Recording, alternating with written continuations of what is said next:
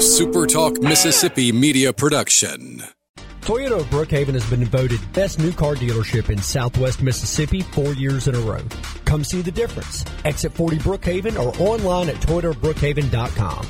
Great service, great savings. At Toyota of Brookhaven, we deliver. Howdy, howdy, it's Rhino here, and I wanted to say thank you for listening to Middays with Gerard Gibert here on SuperTalk Mississippi. Get ready to go beyond the headlines and join a meaningful conversation with people from around the state. Hello. You're listening to Middays with Gerard Gibert here on SuperTalk Mississippi.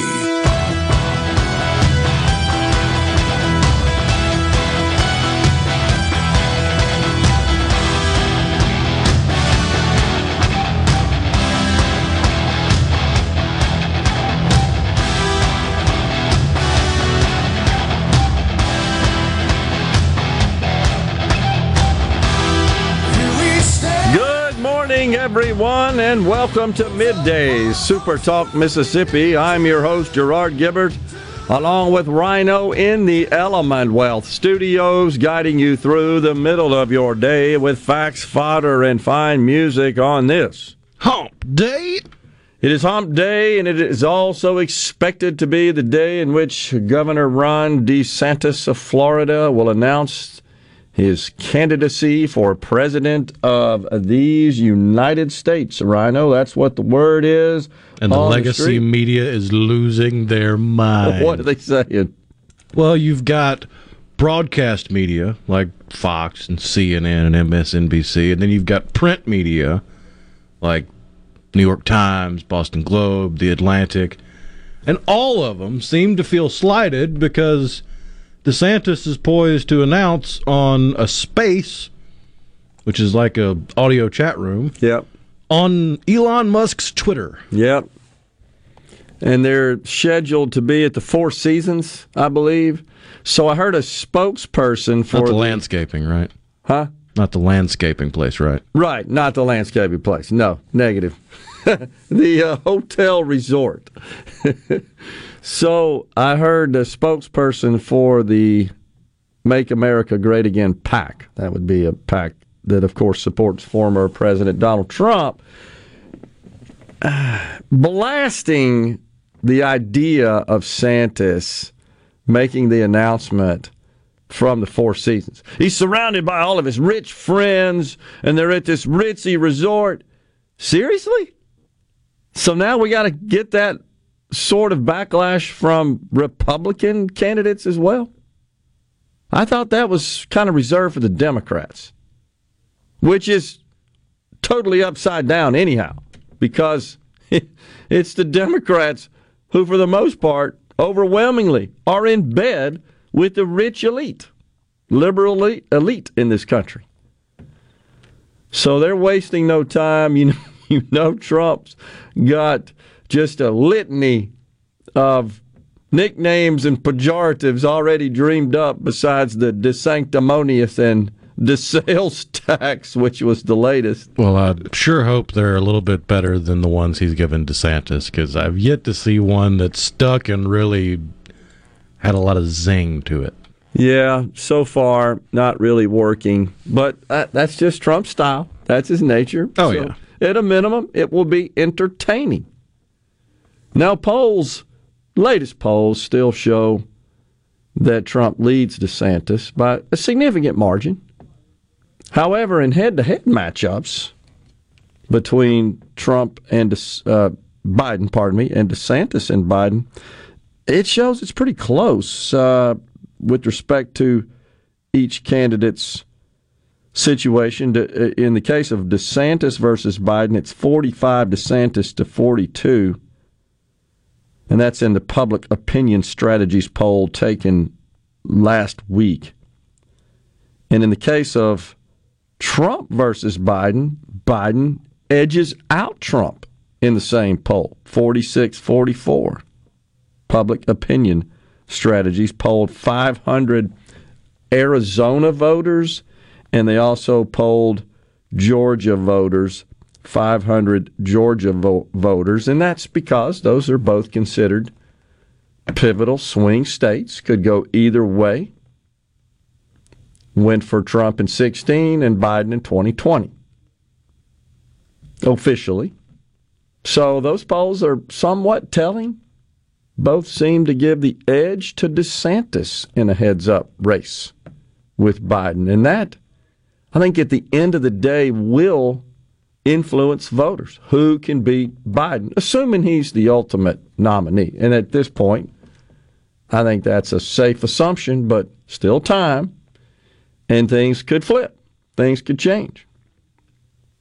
Here in the state of Mississippi, we've got the race for lieutenant governor and the race for governor that are getting lots of attention, in particular because those are expected to be, I guess, the highest profile and the ones where you'll see the most activity. It will be in the primary on the lieutenant governor's race, the Republican primary, the general election, which is likely to feature Governor Tate Reeves being challenged by Democrat contender Brandon Presley. Brandon Presley is doing some serious email dumping because I'm on the email list and I see those.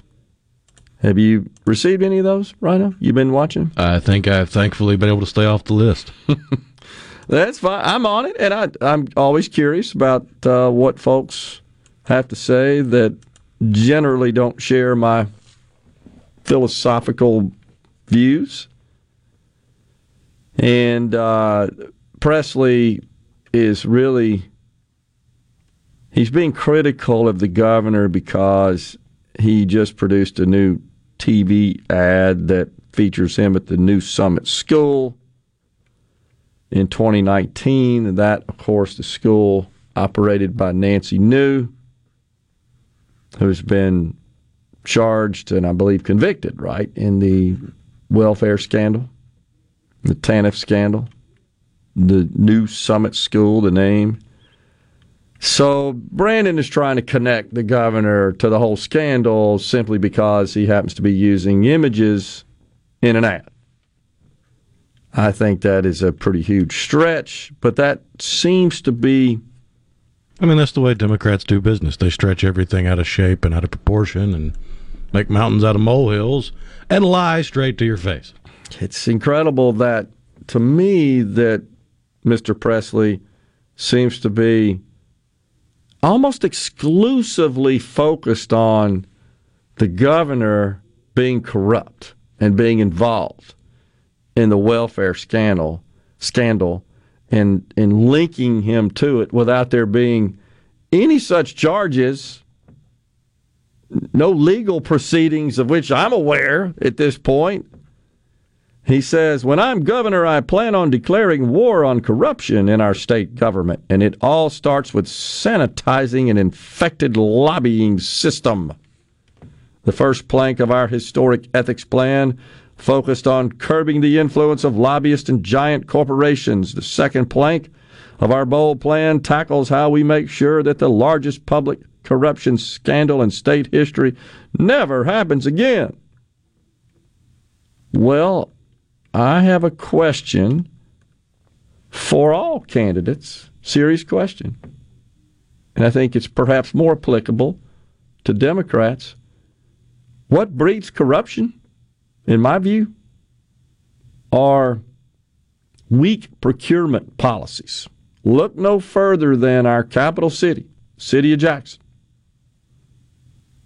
And it's my view that the state government should prohibit granting special preferential treatment in procurement, in their purchasing, using state taxpayer, or I should say public taxpayer money, when they grant preferential treatment to vendors based on things that don't have anything to do with the products or services they're selling, such as race and gender and sexual orientation and ethnicity, all these physical attributes that really are not akin to the procurement.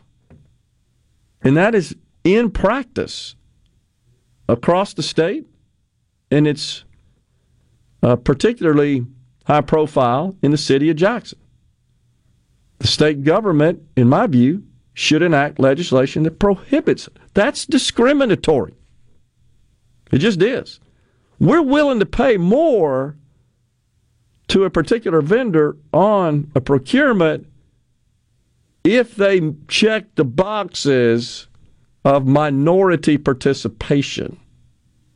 How do the taxpayers benefit from that? Is that obtaining the best value for the taxpayers? No. Doesn't mean necessarily you have to always award to the low bidder. I understand that. I worked in that world. I get it.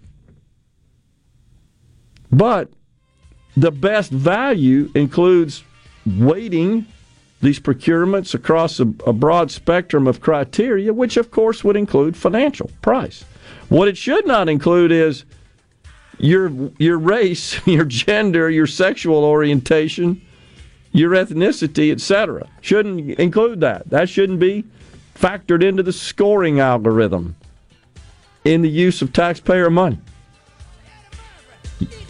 Until we fix that system and change that system, I fear the city of Jackson cannot progress and get out of the dumpster fire they're in. We are at a break here on Middays. It is hump day, as Rhino has exclaimed. We're coming right back in the Element Wealth Studios. Stay with us.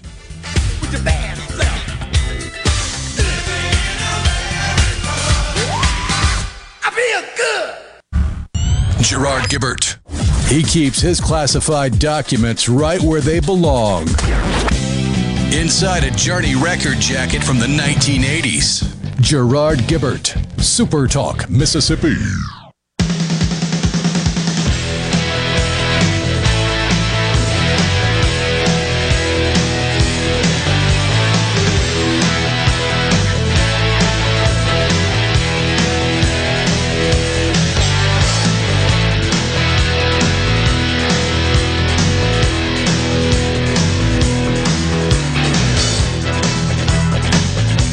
Welcome back, everyone, to the Element Wealth Studios.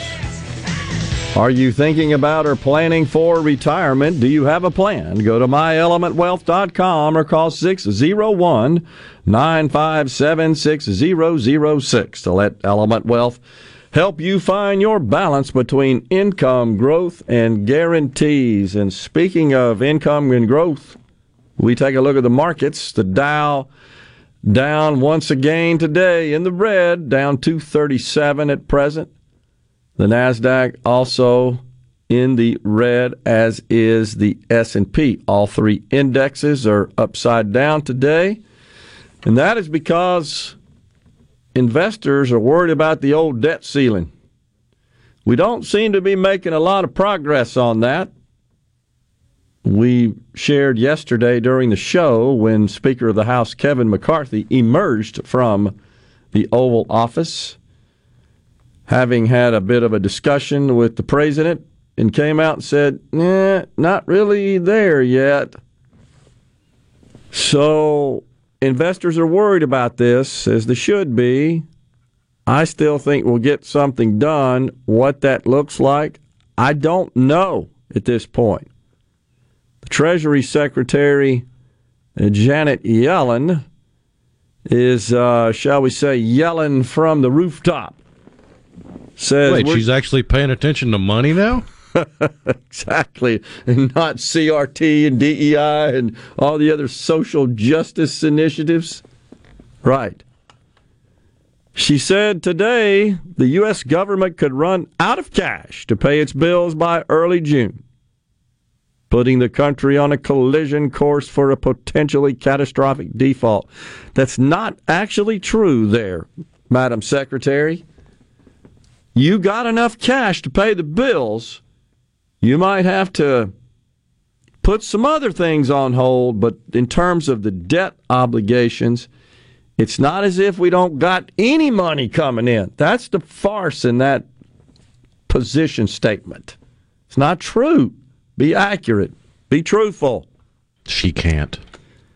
Because they always look for the maximum sizzle on this stuff, don't they? to get you all fired up. And it's just not true. You got enough money there's all kinds of other ways the Treasury can work around this. Now, it's not permanently sustainable, but it doesn't mean, okay, June 1, we simply can't make our debt obligation payments. We can't service our debt. That's not true. So they got to get something done. They say they're working on it. It really comes down to spending to a great extent, and Democrats now say, we want to raise taxes in exchange for some of these spending cuts, and let's be clear, they're cuts to future spending. We're not cutting baseline spending, future spending. And reining in government spending is not something the Democrats have any interest in participating in. They hadn't met a dime they couldn't spend. Or in this case, they don't even have the dimes. They just sign up to spend it, and we just lap it on the debt, $31 trillion and counting. McCarthy says we are putting anything on the floor that doesn't spend less than we spent this year, meaning it's a non-starter. We've got to at least show that there's a willingness to start paring back spending. And that's just doesn't get any traction. The Democrats say the GOP demand to cut spending is unreasonable. We've got to spend all $6.3 trillion. Not a dime can be cut. Yet 6 in 10 Americans, which of course means Democrats are included in that statistic, say, yeah, we ought to cut spending as part of a debt deal. 6 in 10, recent poll. 6 in 10. So that ought to tell them something, that you have got support even from your constituents who see this debt clock spinning out of control. They know it ain't good. And they're not necessarily in favor of raising taxes as a way to rein in the deficit, which doesn't guarantee that occurs anyhow. That's the fallacy in that argument, is that, if we just raise taxes, that will produce more revenue. Not necessarily. And doesn't typically work out that way. But that's far too complicated a math to expect a Democrat to be able to do. Well, then they don't need to be serving in office. Ding, ding, ding, ding, ding, ding, ding, ding, ding. Vote them all out because they're all worthless liars and louses. House Minority Leader Hakeem Jeffries noted freezing spending was a position many in his party, quote, might even be uncomfortable with. Freezing it. They're uncomfortable with it. We got to spend more. He said the House Republicans rejected that idea, quote, because they want to impose draconian cuts. You can't cut that $800 billion of student loan relief. That's draconian to expect people to pay back the debts which they are obligated to retire. You can't do that. You can't cut that COVID spending, even though there's no more COVID emergency. You can't cut the 87,000 IRS agents. And the biggest sticking point, you simply cannot call on people to work in exchange for Medicaid and SNAP benefits. That's Heaven just forbid. unreasonable. You got to go to work. Incredible. Or not even go to work. At least be actively trying to find it. Like act like you care a Right. little bit. Man. Well, that's the big hang-up. They have they've criticized Republicans on all fronts, and the GOP also rejected the White House's proposal to allow Medicare to negotiate the price of even more drugs, and it's not what it appears. That's also described a little inaccurately. It's really the government saying this There's is no what negotiation there. Right, exactly. It's take it or leave it. Yeah, exactly. Which, in fairness, that is the Democrat idea of negotiation. My way or the highway. Yep. So just think about this. They're objecting to simply freezing spending at last year's levels plus 1%. That's unreasonable. People that are enrolled in Medicaid, receiving Medicaid and SNAP food stamps benefits, just requiring them to work, at least as you said, be seeking employment. That's considered draconian. Draconian. Because it gets in the way of the free ride and the gimme-gimmes and the lazies. Unbelievable. So, your old buddy, Bernie Sanders, give me all your money. He has, of course, weighed in on the argument. I know you're shocked about that. And he comes forward. Let's see if I can find it here. What Bernie Sanders has to say. He's against all this stuff, right? He doesn't want any of this. Well, if it's not a communist Russia utopia, he doesn't want it. He pretty much. That's why he honeymooned in Russia. He says that Biden must resist Republican debt ceiling demands. Here's what he proposes instead. He said he just blasts everybody that's achieved anything. He said, should we eliminate the corporate minimum tax passed last year that prevents giant, profitable corporations from paying nothing in federal income taxes after making billions in profits? Or should we allow folks to buy affordable health care and get subsidies for gasoline, he says, and groceries, in huge loopholes in our rigged tax code?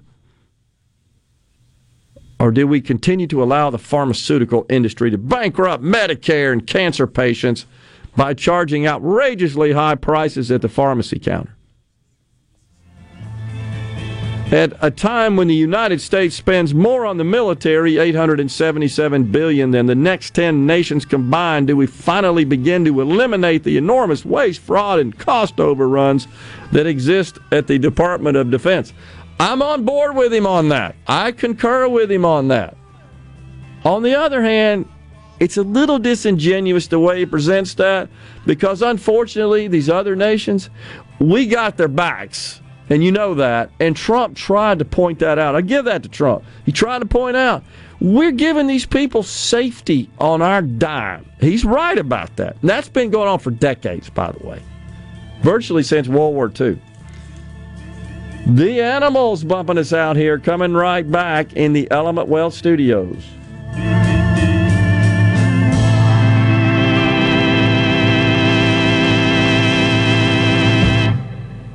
Covering the stories that matter most to Mississippians. Gerard Gibert. Middays with Gerard. SuperTalk Mississippi.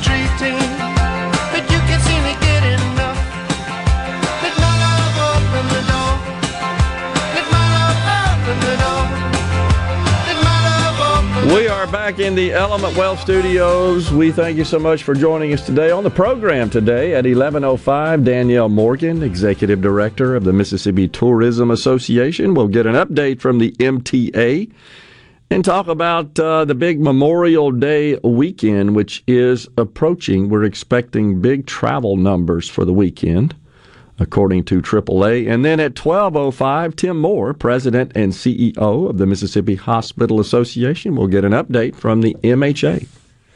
On the C Spire text line, Dave says some of those provisions are mandated by the federal government, talking about procurement and the requirements for minority participation. If it's federal money you're spending, that doesn't mean I agree with it, because you're absolutely correct. It should not happen. Yeah, that's true. There are lots of policies at the federal level, procurement policies that do give preferential treatment to minorities, to minority vendors, and there's a whole definition of that published by the government. But at the municipal level, most of that's not. A lot of that procurement does not involve federal money, and it does not carry with it those stipulations as a result. So I believe passing legislation prohibiting favorable treatment, preferential treatment, with the exception of federal mandated procurement situations, is a prudent thing to do, would be good policy. I'd like to see our legislature take that up. I'd also like to see the legislature eliminate the exemption for competitive bidding when certain personal services are procured by public sector entities in the state of Mississippi. This breeds cronyism, favoritism, preferential treatment, doesn't seek the best value for the taxpayers. And those services could and should be procured on that basis. Engineering, accounting, legal, insurance, other sorts of professional services. Don't ever see politicians talk about that. I've brought it up before. I've been bringing it up for 25 years, actually. Just doesn't seem to get a lot of attention. I don't see why there's an objection to that. Why would you object to competitive bidding for taxpayer money? Private sector, you're on your own. Do whatever you want. I'm all for that. But in the public sector, when public money is being spent, there should be some reasonable, structured procurement policies implemented that are adhered to by all public sector entities in the state. Hopefully we can get some of that going. Ben from Madison says, 100% agree. Procurement processes are often the center for corruption. I've heard some wild stories about municipalities and counties wasting taxpayer money because somebody somewhere is usually getting a kickback down the line. And those, you're right, Ben, they're stories. When those situations are empirically determined, usually in audits, that there is change, there is action taken.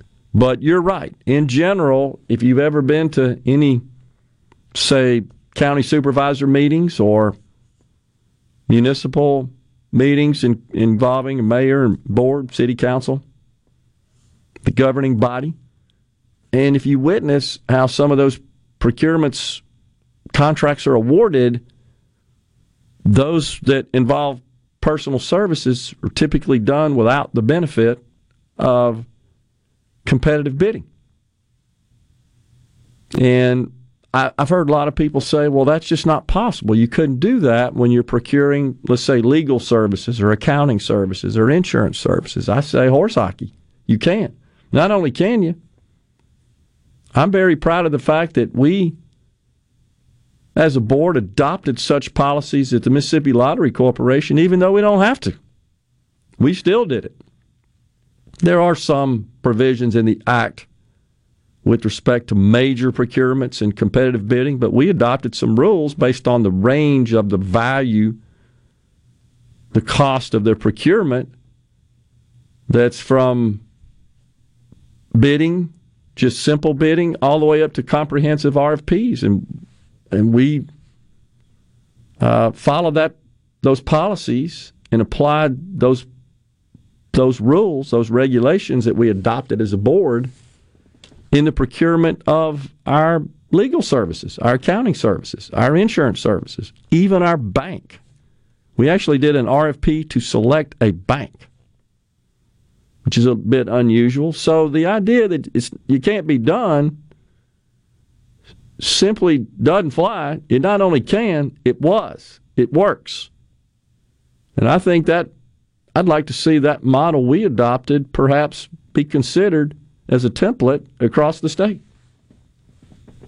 It certainly could be subject to input and improvement, but we got to start somewhere, and I just think it's a good idea. It's good policy.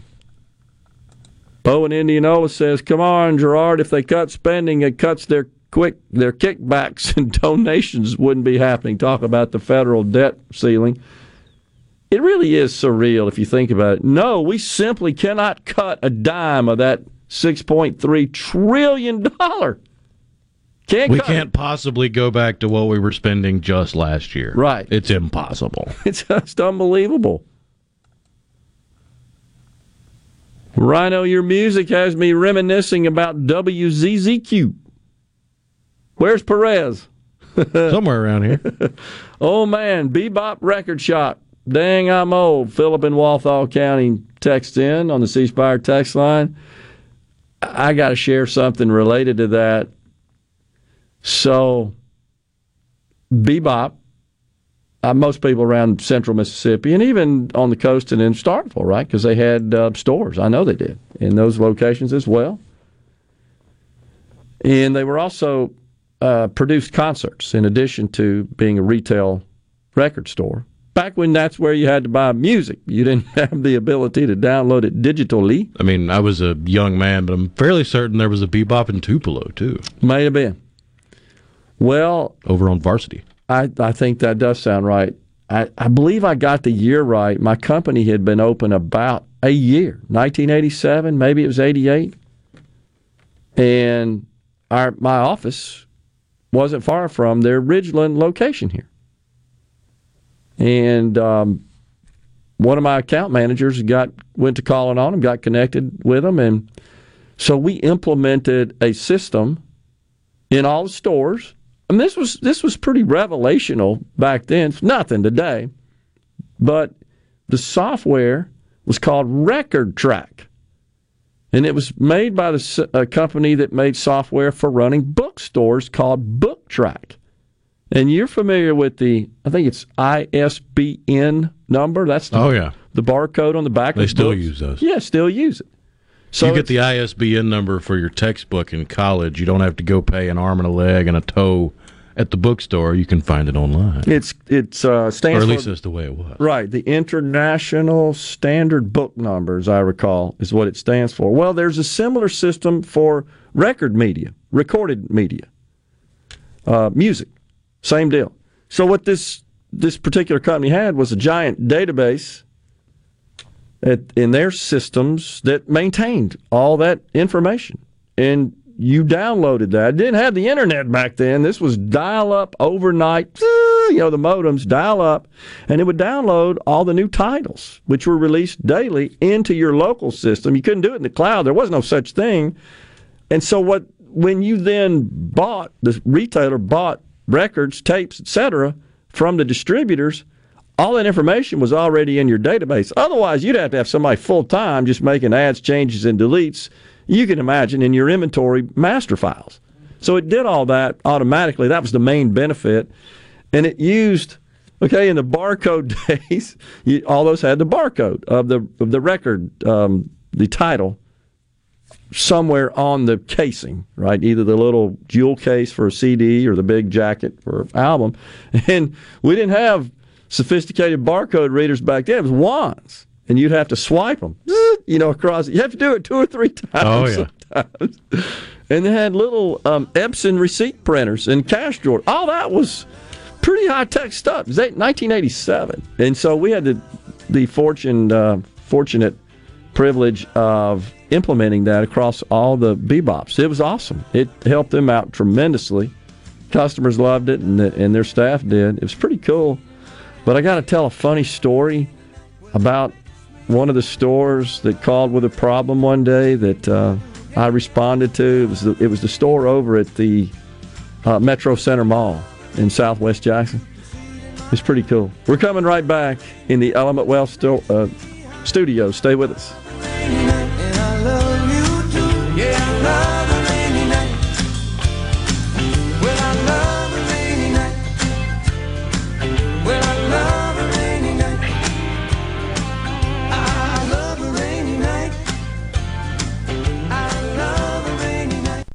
Middays with Gerard. Good for America. Good for fans of justice and truth. Good for us. SuperTalk Mississippi. This is what we stand for.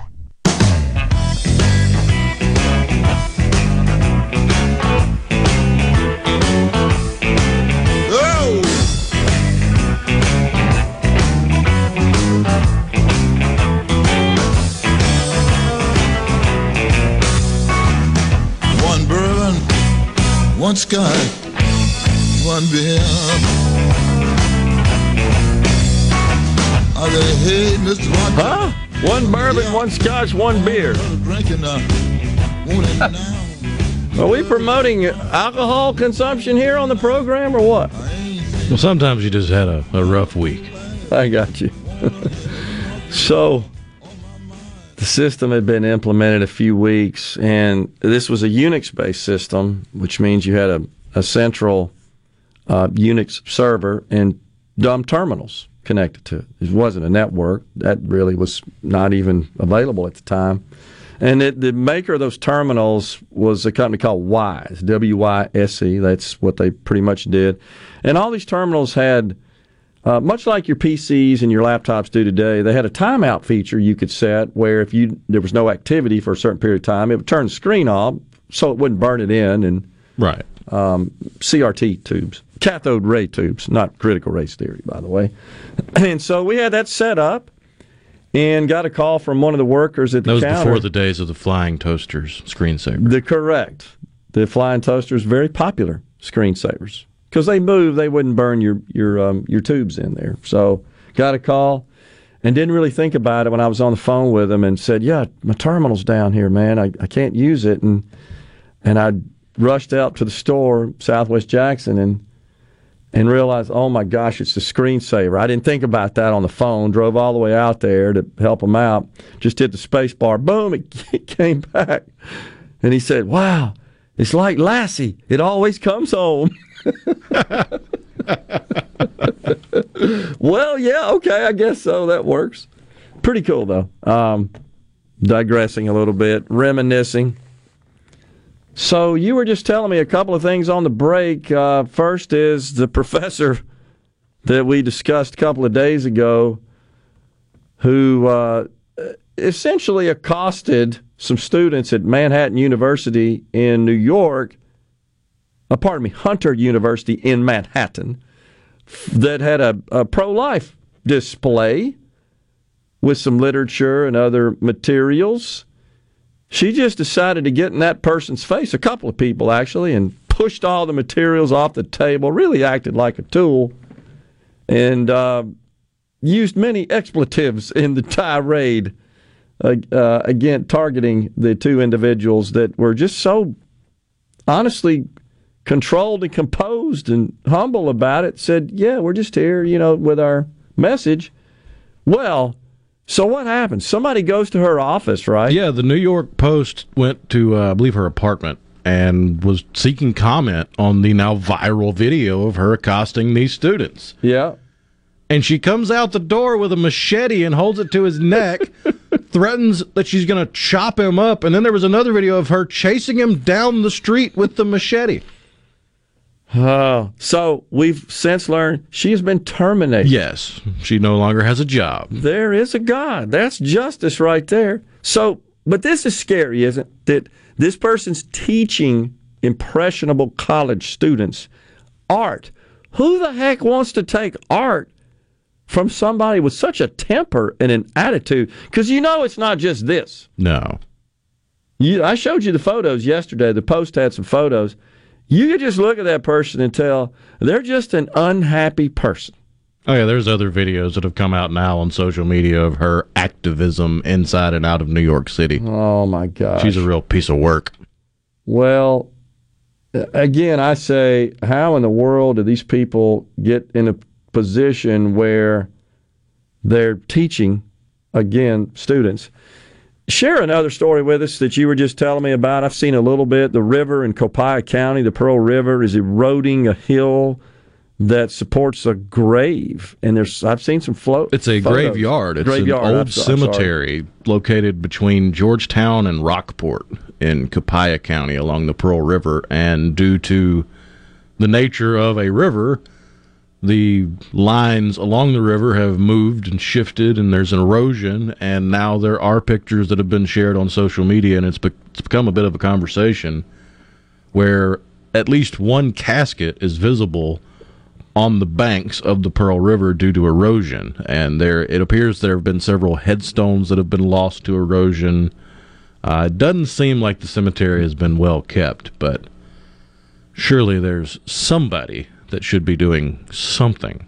That photo, like from the perspective of being in the river, looking up at the side of the hill, showing a casket clearly hanging off the ledge, it looks like there. That's kind of eerie, isn't it? Kind of spooky. I mean, it looks like it won't be long you'll have caskets floating down the river. It's kind of what it seems. Well, the first hour is in the books here on Middays in the Element Wealth Studios. We're taking a break. It's top of the hour. That means it's time for Fox News and SuperTalk News. And when we return, it's Danielle Morgan, Executive Director of the Mississippi Tourism Association. Please stay with us.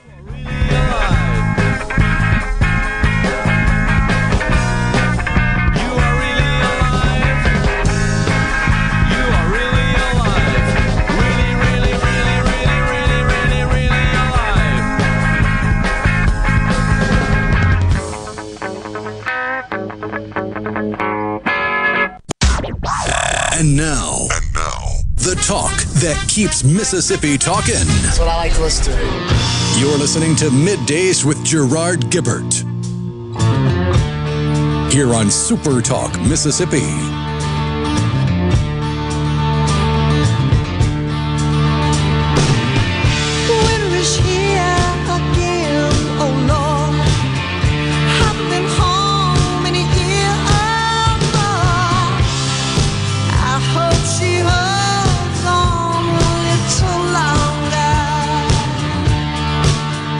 Welcome back, everyone. Hour 2 of Middays live from the Element Wealth Studios. We welcome now to the program Danielle Morgan, Executive Director of the Mississippi Tourism Association. Danielle, morning. Thanks for joining us. Good morning. Thanks for having me. So we got the big Memorial Day weekend coming up on us, and that typically draws people out on the roads. They'll be traveling and touring around, and that means folks are probably in Mississippi or going into other states, but a whole lot of people from out of state are coming to visit the great state of Mississippi. What are you thinking? That's right. We hope so. We love a long weekend here in the state. We're seeing that, travel demand is really high. It's at near level highs at 91% of Americans say they plan to travel in the next 6 months. It's been holding tight at that since about April too. So that fares really well for Mississippi, and we are looking forward to a busy weekend. A lot of events going on around the state, honoring veterans, and also leisure activities too. So we're looking for a great weekend. So it doesn't appear from that report that the inflated price of the elevated, I should say, price of gas and fuel and other travel means seems to be deterring Americans from getting out. It is not deterring them, but it is changing what they're planning. They might be driving rather than flying as a way to save money. So, which fares well for Mississippi. As you know, we're a drive-in state. Our touch states are some of our biggest markets, and so that's a good thing because we can provide great experiences at a great value. So, what do they come to see in Mississippi?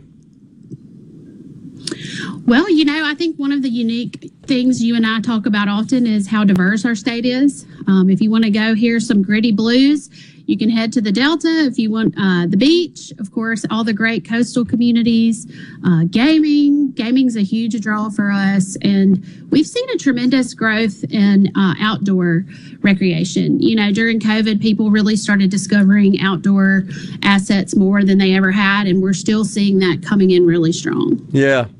Well, what are you hearing from the casinos, the various hoteliers, accommodations? What are they saying that they expect this weekend? Are they all ready for a big, busy weekend? They are. This is kind of the official kickoff of summer. So spring has been strong, and so I think everybody's geared up for a big weekend. Of course, we still have some staffing challenges in hospitality, so we do ask that you be patient. Those folks are working hard to give you a great experience, sometimes working 2 jobs. So, What's the economic impact typically on a Memorial Day extended weekend? Do you guys track that? Do we know about that?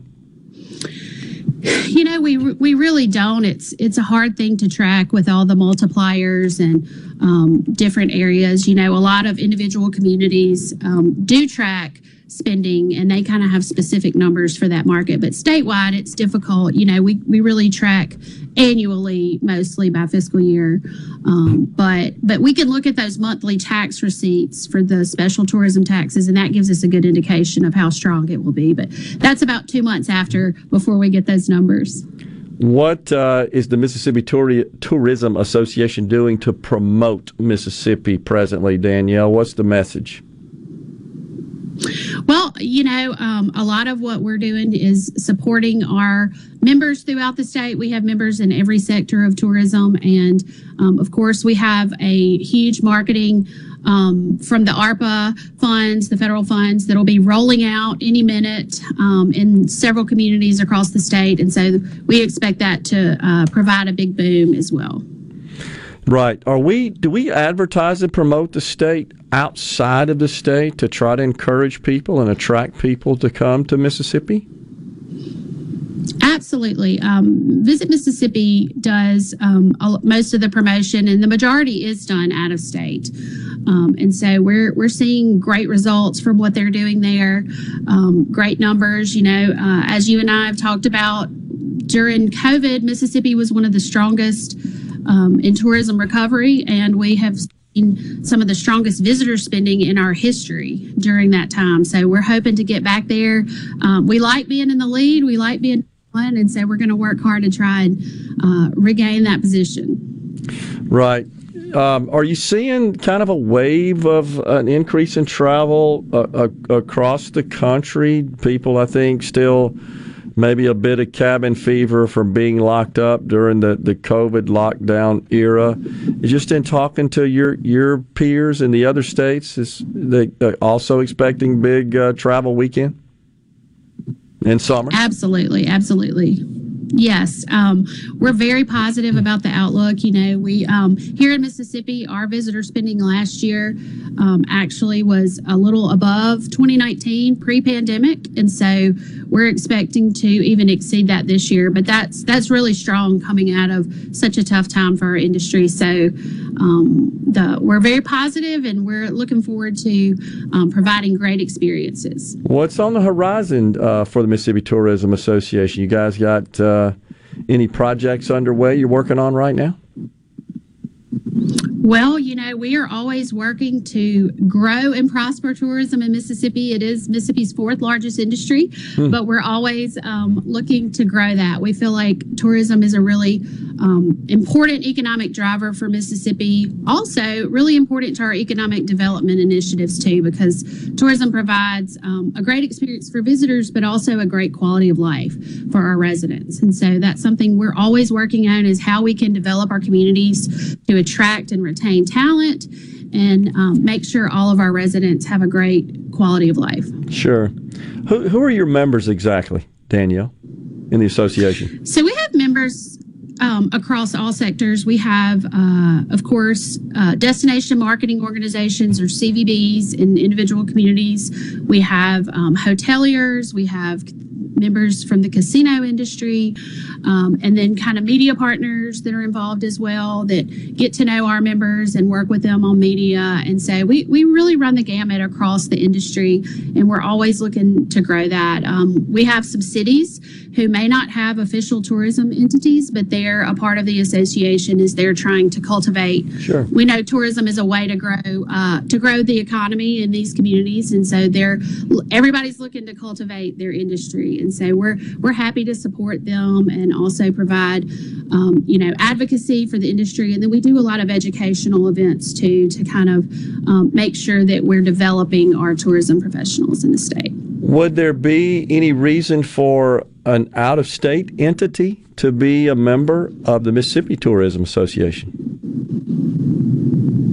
Possibly. You know, anybody that really has an interest in tourism in Mississippi is certainly, it's really, there's a lot of ancillary industries. Like if you look at, distributors, food distributors, sure, and beverage distributors and those type of things, they rely on the success of the tourism industry. And even if you look at, power companies and things of that nature, they provide a tremendous impact for the different entities there as well. So it's a wide reach, and we're growing, and we're excited to be able to support the industry that's working really hard for Mississippi.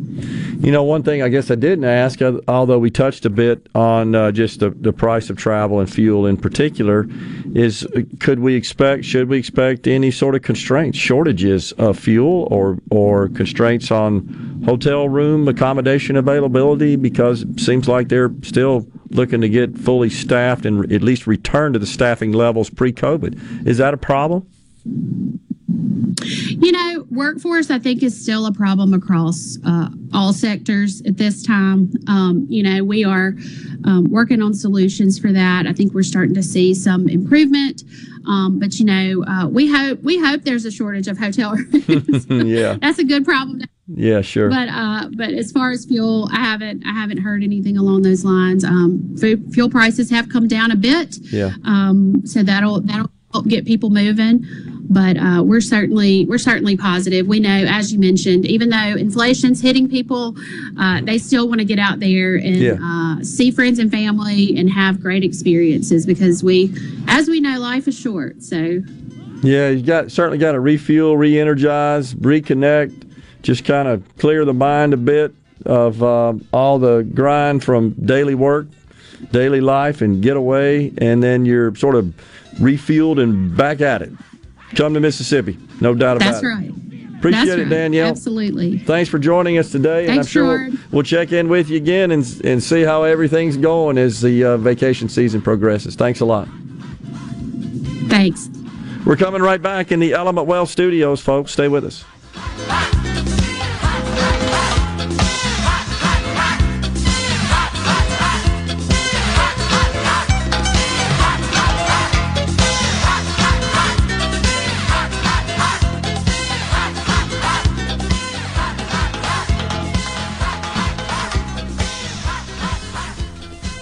The talk that keeps Mississippi talking. We're rolling. Hit it. Go. Play it. Middays with Gerard Gibert on SuperTalk Mississippi.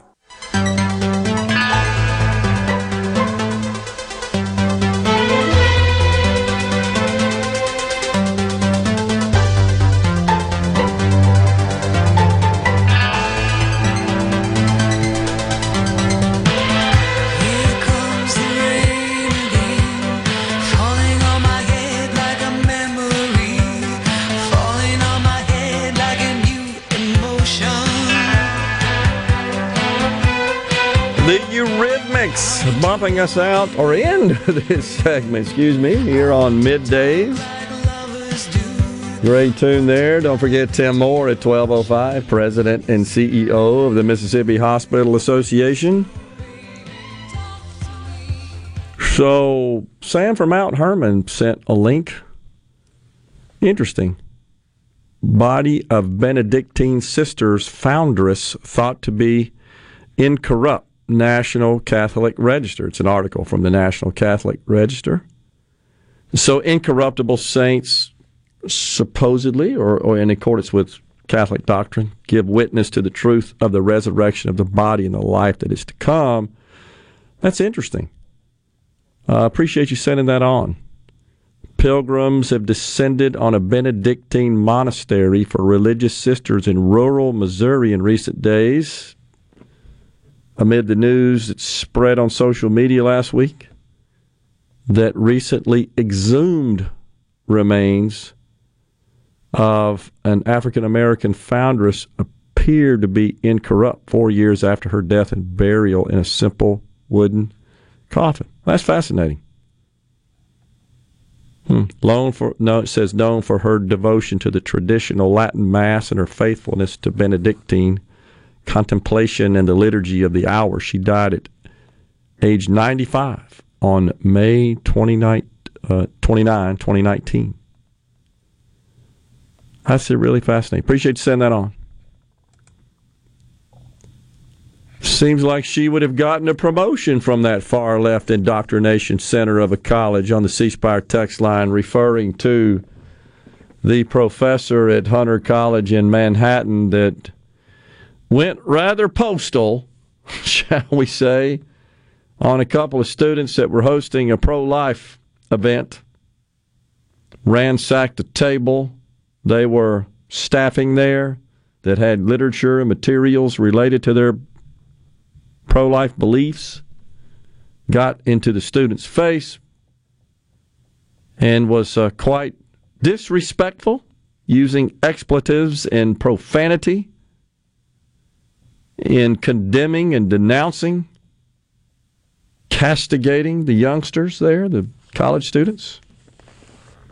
And then the New York Post sought her out for an interview, and she put a machete to their, and it chased them down, right? Threatening, by the way. She has been terminated. An art teacher. What kind of art do you teach when you have that sort of personality? I'm sure she was peachy in the classroom, right? You think she really taught art, or did she rather push her radical left-wing worldview on the students? What do you think? I mean, probably both, but yeah, it definitely had to have had a tinge of her worldview. She seems like the kind of person that can't separate politics from her actual adult life. Unbelievable. On the C Spire text line, last time the executive director was on with you, you asked him why are so many hospitals leaving the MHA, and he told you he had no idea. Actually, that wasn't me. That was Paul Gallo.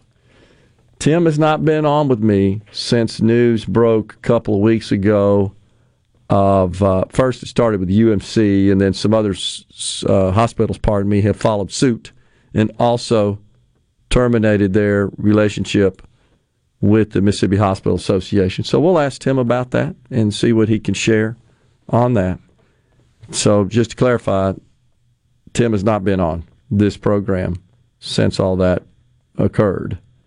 And we asked him to come on. Our content director did today, already having been on with Mr. Gallo since this became a story. Sam says she taught paper mache, a play on the machete, of course. According to Fox yesterday, she wasn't terminated. She's just no longer teaching at Hunter College. She will be moved to another educational system in New York. Well, it's not like she had tenure. She was an adjunct. Yeah, right. We'll see. Well, we shall see. And, honestly, some of that, when you sort of reassign somebody, it's for legal purposes. You're trying to navigate the waters, and usually that's maybe what counsel would recommend. And that's kind of what we got. We'll see where that goes. What was the medicine that people used to blame on irrational behavior? Some sort Ambien. Of pill. Yeah. Thompson Greenwood. The Ambien sleepwalkers. Yeah. I do remember that. Debt ceiling debate seems to be at a stalemate, says Jack in Jacktown. Feels like we're working on gun legislation. Yes, so far, it is at a stalemate. Nothing's going through. The Trump campaign, by the way, getting ready for the DeSantis is what that's today's nickname, by the way. Trump posted, you may be able to find it on social media. It came across the screen here in the studio. I'm not I don't have an account on Truth Social. That's where he posted it. But so the nickname of the day is DeSantis. So it's DeSanctimonious, the sales tax. Now it's DeSantis. But I think he might have better luck if he starts working on the name Ron. DeSantis feels like it's going to be a tough one to get a zinger out of. But there's a lot of stuff you could do with Ron. That's true.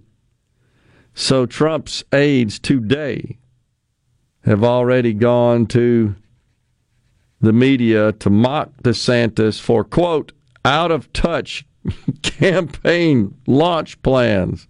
This is what I was sharing earlier. I think this is coming from, it is. No doubt. This is it. This is Caroline Leavitt. I didn't catch her name when I was listening to the live interview, who is a spokesperson for the Make America Great Again PAC. This is what Ms. Leavitt said. Quote, this is one of the most out-of-touch campaign launches in modern history. The only thing less relatable than a niche campaign launch on Twitter is DeSantis' after party at the uber elite Four Seasons resort in Miami.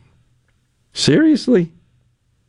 Every day, more and more Americans are realizing just how out of step Ron DeSantis is with their values and how unelectable he really is, Miss Leavitt added.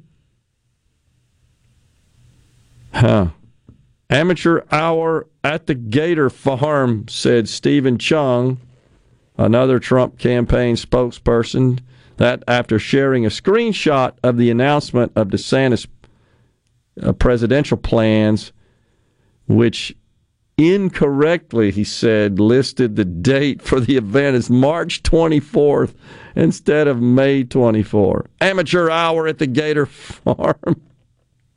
Wow.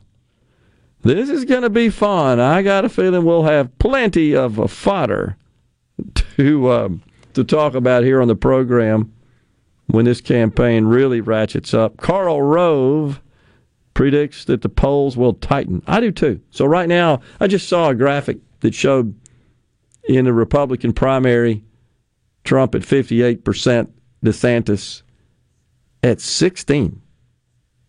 And then next was Ramaswamy, single digits. And then the others followed behind. We'll see. Scheduled to enter the race tomorrow. Someone asked again, Rhino, you do such a great job of explaining the issue with a person's Second Amendment rights to possess a firearm and medical cannabis. That comes up, and somebody on our C Spire text line, right, was it Darren in Jackson? I think it was. Yeah, that said, could you explain again why I wouldn't be at risk of losing my 2A rights if I had a medical marijuana card? You did a little research on that on the break. Tell us about that. Yeah, so if you look at the form 4473 that you got to fill out when you get your background checked to purchase a firearm, there have been 28.5 million of those filled out. Out of those, 478 were referred for investigation. Less than 300 were prosecuted. So that little box you have to check that says you're not a habitual user, that's now under scrutiny from federal judges because there are now 2 cases in the federal court system that say banning someone from owning a firearm for marijuana use is unconstitutional. So not only do you have a very low risk of it actually being enforced, it appears that it's on the docket to make it all the way to the Supreme Court to be decided that it's unconstitutional. So that really seems to be a fairly low, if not negligible, virtually if you need medical marijuana, don't let that be the thing that gets... Okay, is everybody ready? I'm ready. Ready here. Middays with Gerard Gibert on SuperTalk Mississippi.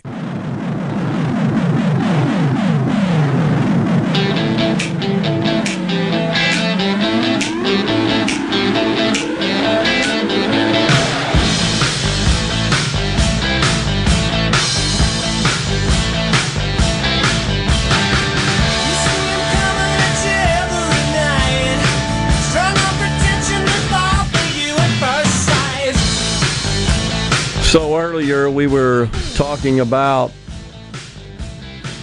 the elections heating up here in Mississippi. And Stacey Abrams, you know who she is. She is was a candidate for governor in the great state of Georgia. You could say is a high-profile political figure in the Democrat Party. Which is amazing because she's yet to win. Exactly. And many credit her with the Get Out the Vote effort in the 2020 elections, where Donald Trump lost to Joe Biden in a state that typically goes Republican. Also, Herschel Walker was defeated for the U.S. Senate. However, Brian Kemp won handily the governor's seat re-election in the Peach State of Georgia. But Stacey Abrams is starting to poke her nose in Mississippi politics a bit. We got some sound for you. Which southern state do you think is ripest for the sort of transformation you helped accomplish in Georgia? And second, tell us about the novel. Thank you. Well, I think that we have an exciting set of elections coming up in Mississippi with Brandon Presley running against a very weakened Tate Reeves. I think that Andy Beshear is going to put on a very credible race against Daniel Cameron. He has been a strong governor, and that is a real opportunity. And because these are off-year elections, I think it's very important that we pay attention to these two southern states, that we invest heavily in their success. Weakened Tate Reeves. He's weakened? How's that? You may not agree with the governor across the board, but weakened? I'd submit it's just the opposite. I honestly think that his stock's gone up since he's been in office. And I don't mind saying I'm hosting an event for him at my house a week from tomorrow, June 1st. A fundraiser. And, of course, I'm sure the left will go crazy and say, I only did that to get a lottery board appointment. I think I'm on track to make $160 this year from that appointment. Unbelievable. You know, I don't contribute to political campaigns or promote candidates for anything other than just make good policy to make our state and nation better. That's all I care about. That may sound almost cliche-ish to people, but it's the truth. I'm not looking for anything in return. I don't need anything except good policy so that we can preserve and reignite the principles that made this country the most prosperous, the freest, the greatest that man has ever devised. Period. It's the truth. But I'm sure they don't see it that way. So come on down, Miss Abrams. Come on down. And it's time to start talking about those policies that make our state more prosperous, grow our economy, make us freer, safer, healthier. That's what's needed. While we're discussing this, our capital city just seems like it's going down daily. We talked yesterday about the Cracker Barrel. 30 years, right down the street, shutting down. We can't do it anymore. So my hat's off to, and God bless all the merchants and businesses, restaurants, shops that stay in the capital city, that deal with it. And I've said before, and I believe it, that it's on all of our best interests to have a thriving, safe capital city. And I do think HB 1020, expanding the Capitol Complex Improvement District, is a step in that direction. Well, they can't have it both ways. They can't cry racism when the state doesn't want to help, and then cry racism when the state does want to help. Exactly. Because it's a grievance industry. It's a scam. It's a shakedown. No matter what. Never happy. Never enough. And you know why? It's because typically what you're asking for is horse hockey. That's why it's never enough. Because, well, that's really nothing. Well, right, we knew that to start with. You try to make it into something. For political gain. For power. Notoriety. Incredible. So, Miss Abrams I think is wrong here. Malcolm from Tishomingo County says should have been arrested. Who's he talking about there? The professor. The professor. Yeah, I agree with you, Malcolm. But it's New York. It's not going to happen. Right. So what if a conservative professor behaved the exact same way on a pro-choice student event? My gosh, they'd fill the airwaves up with it. Still be on it. There'd be a list as long as your arm of death threats. You know it would be. You know the so-called tolerant and passive progressive leftists. You get in their way, they become some of those most militant, angry, asinine pieces of human filth on the planet. In the case of the good professor, they grab their machete and run you down. A reporter doing their job. Incredible. Tim and McGee says, I like Trump, but why does he keep this up? Dividing our own party. I hear you, Tim, and I can't tell you the number of people that I run into that share your sentiment. I share your sentiment. I have said on this program that his America First stance, I'm all in. His economic policies, I'm all in. Other good things he did as well, the Abraham Accords, telling the Paris climate deal, take a hike, I'm all in. Exposing China and the EU, who get the benefit of our $877 billion annual defense spending. They don't spend squat, but they know we ain't going to let the bad guys take them over because it would affect us. And they abuse that, and I think Trump pointed that out. I'm all into that. But there's certainly concerns about his personality. There's no doubt. I've just heard countless people say that. And we'll see if once DeSantis. So you wonder how the polls shift. So you got these polls that show him way ahead of DeSantis, but when DeSantis is official, and you start seeing people throw their support behind him and money. By the way, he comes in with $110 million. He's got $110 million. Now we just talked about Tim Scott announcing, who shows up with more money than any other candidate the day he announced, that being $22 million. Here comes DeSantis with $110 million.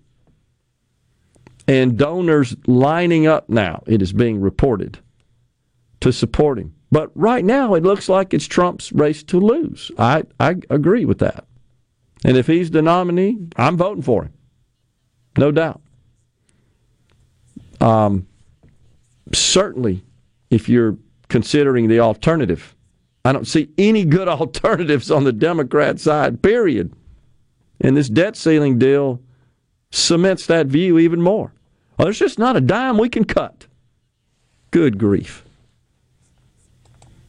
If you can't win the 3 or 4 states that are purple, you can't win the presidency. Yeah, we agree with that. On the C Spire text line, gosh, we've talked about that ad nauseum, is that presidential politics, the presidential election, the way the electoral vote works, really comes down to about 5 states, and within those states, it's a handful of counties. And if you research and see kind of what those look like, 16, and then in 20, it was kind of shifted in the other direction in about the same amount. And it's because of those swing voters. That's why they call them that. The political scientists and the pollsters refer to those as pivotal counties. I found that out this weekend doing some research. I always heard the term swing, purple, as this listener says. All that absolutely is true, and I think our common language we use, but I found the pollsters call those pivotal counties, and that makes sense as well. And it's just a few. It's a few in a few states, about 5.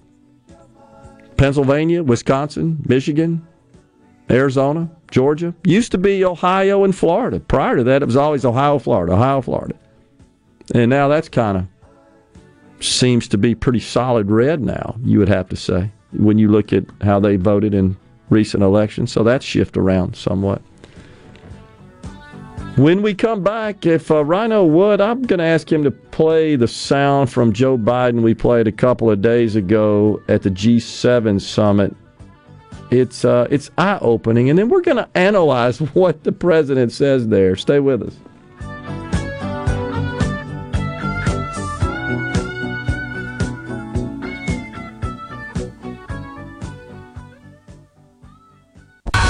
It's so awesome! Middays with Gerard Gibert. Come on, let's get on with the show! On SuperTalk Mississippi. So, don't stop me now. Don't stop me, 'cause I'm having a good time, having a good time. The shooting star leaping through the sky like a tiger, defying the laws of gravity. I'm a racing car passing by.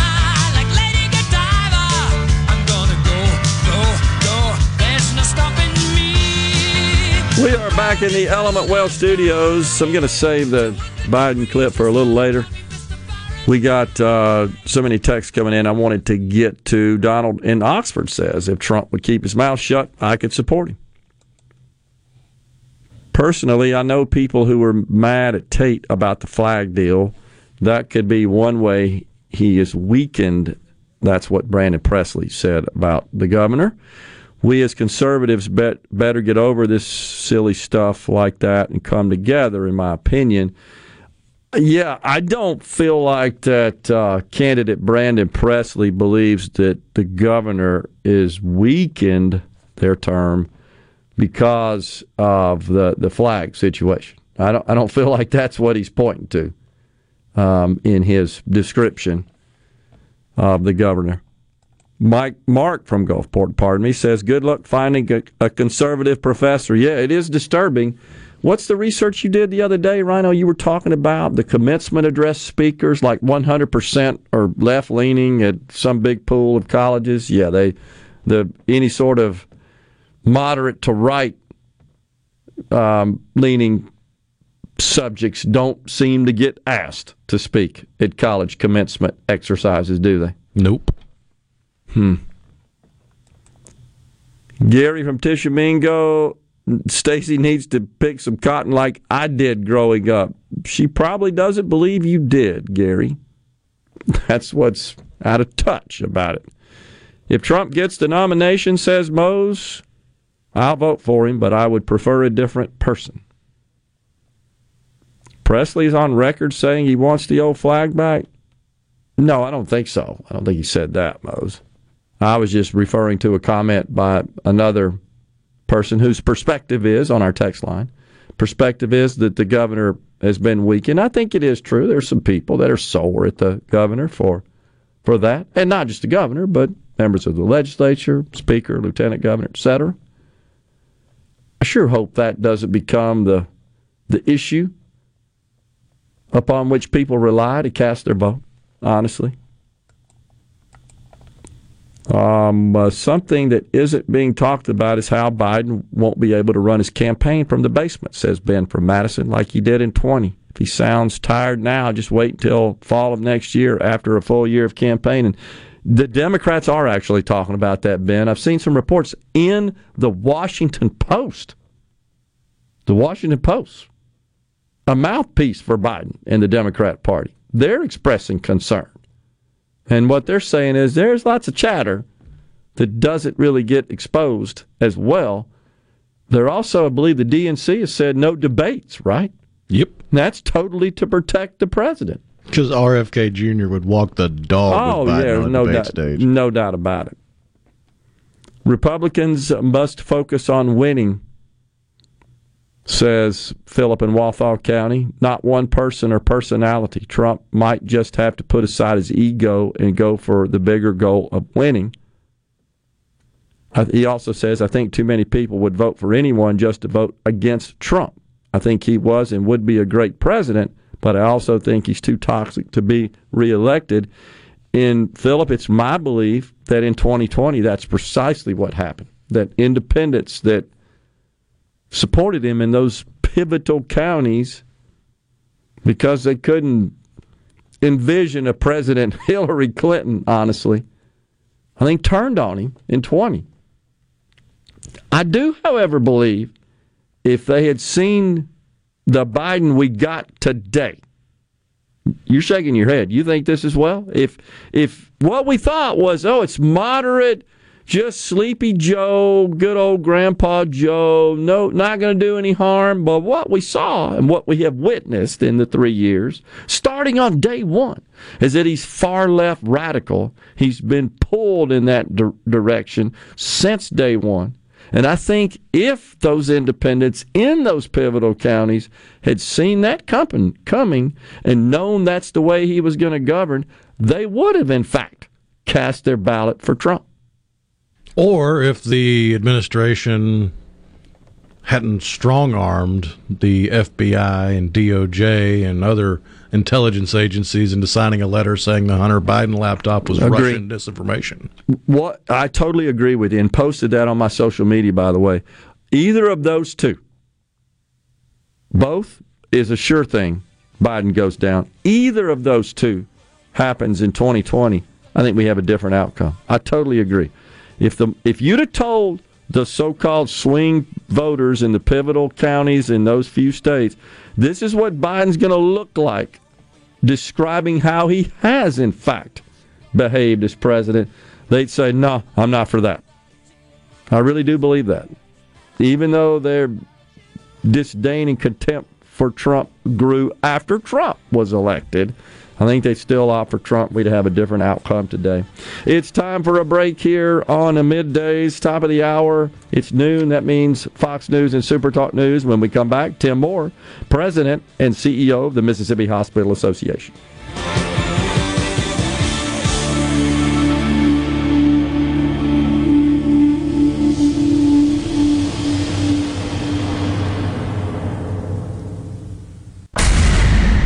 Welcome to the show that challenges you to think deeply, and look beyond political posturing.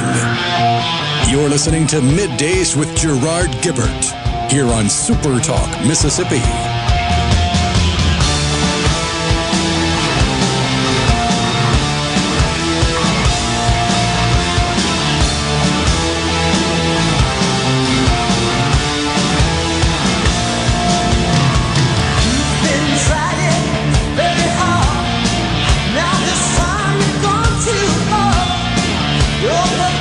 Back in the Element Well studios. It's Middays on this Hump Day. Joining us now, Tim Moore, President, CEO of the Mississippi Hospital Association. Tim, good to have you on the program today, sir. Thank you, sir. Good to be here.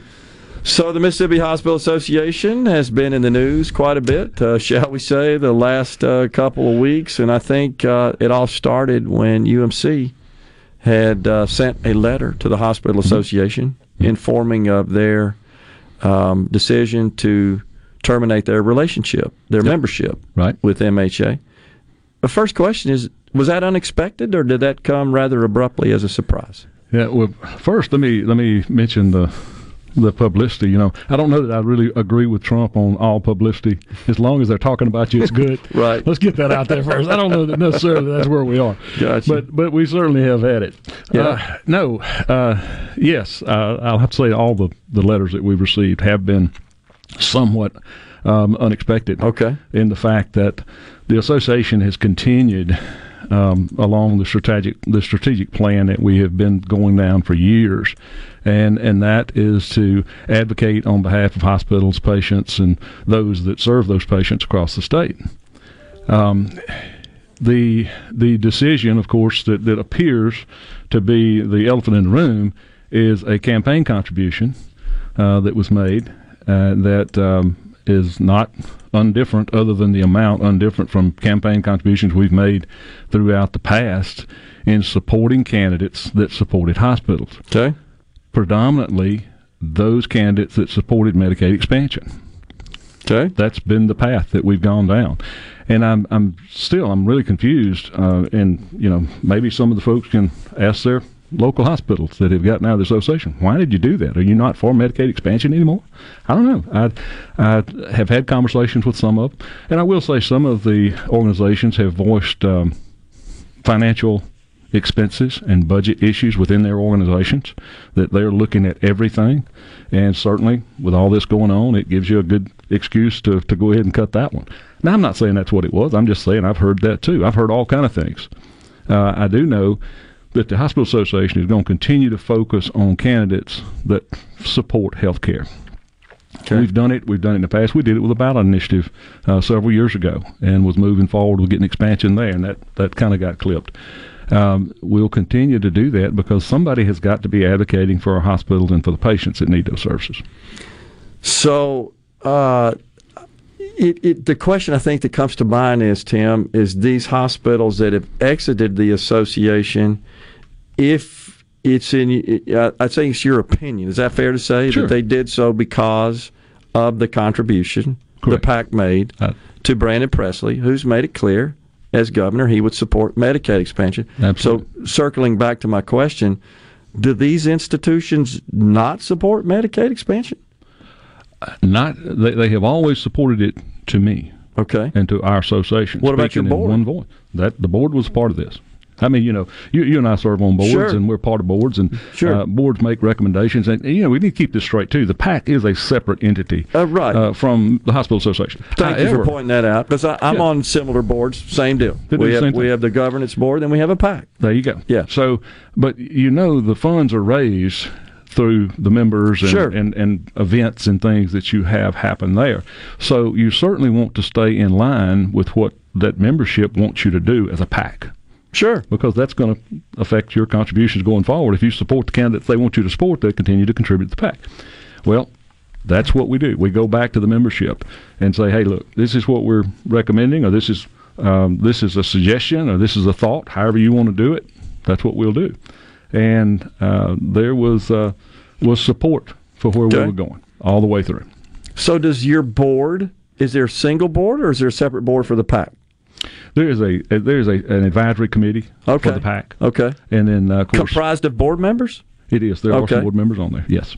And so can you share, was it their decision to make this contribution?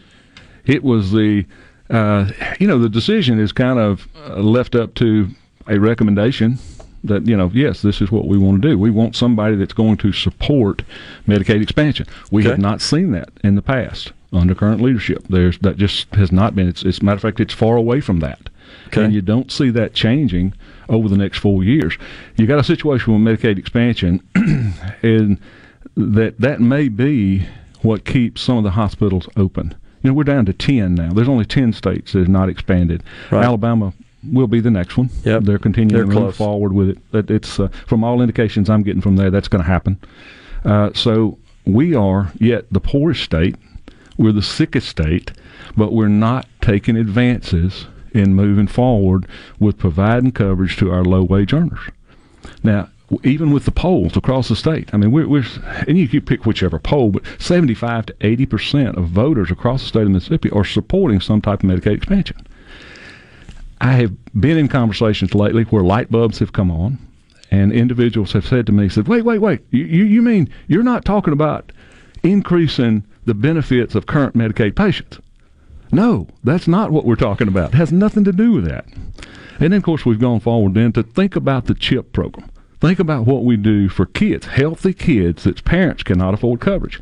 Well, these are the working individuals in our state that just don't generate enough income to be able to pay expensive insurance premiums. So, same thing. If I could clarify, just for the benefit of our audience, because it's brutally complicated. Absolutely. And so the CHIP program and those children in Medicaid, many of which have parents that are not on Medicaid. That is correct. So it's the children which represent about 400,000 plus or so of the total 750 plus or so. I mean, round numbers here, close, right? I mean, that may be a little high, but it's going to be a significant portion. Even nationally. Yeah. Oh, absolutely. It's roughly 45, 50%. Yes. Of children. I would agree with that. In states that haven't expanded Medicaid, which is simply adds a coverage group, which would be able-bodied adults whose income meets the income eligibility thresholds.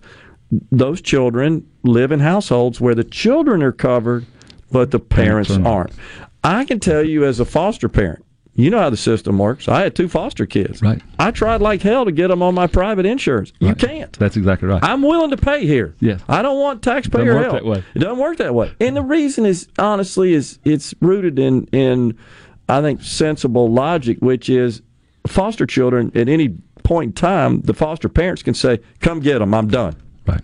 That's it's consistency sticky. in healthcare. It's sticky if they're on your private insurance, and now you've turned them back over to the system, as it's called. So I get it, but I tried. I went down to Human Services, and which were a client of mine, said, is there any way we can put a waiver on this or something? I don't want them to be on Medicaid. I'll put them on my insurance. Yeah. But you can't do it. No, that's right. And that's federal, by the way. That's exactly not a state thing. That's a federal thing. You have guidelines that are set by the federal government on all this. Because they're paying. That's right. The majority of it. They're paying the majority of it. Yeah, which is the way it works. Just as they would with the expansion group. So I guess then the question is, so just getting through what Medicaid is about a little bit, and it's way more complicated than that. But I just wanted to clarify for our audience the CHIP program that you talked about, Children's Health Insurance Programs, what that stands for. And it makes it a lot easier to really understand what we're talking about are 2 very similar things. That's right. That's right. I get it. But so do you speculate then, if you care to share with the audience, that the reason, the rationale for these members exiting was because you made a significant contribution, the PAC did, to candidate Brandon Presley? Do you really believe that personally is the reason? Right. That's the only thing that has happened. So they never expressed any concerns before that. Hey, we're thinking about exiting this association here because we're not happy with this, that, and the other. No, we had gotten to the point that we had 99% of the hospitals in the state of Mississippi were in the association. And you had a strong, unified voice to advocate for those things that are common for all of those facilities. Yeah. And certainly, I hope we're able to regain that at some point. Yeah. Because if you're going to represent an industry, the like minds need to be joined. Sure. And that's the purpose of an association. It's the whole purpose of it. It's the whole purpose. So the fragmentation is certainly a concern. Okay. It's not going to slow us down from the standpoint of the support of the members that are there, and continue to support the message and the strategy that we're going to support Medicaid expansion, and we're going to move forward with trying to make that happen. We got a break here. I'm going to ask you a question. I want you to think about it, and we'll catch it on the other side of the break. Are you expecting more? Have you got any information about that? We'll catch that with Tim Moore, the president and CEO of the Mississippi Hospital Association, when we return on Middays in the Element Wealth Studios.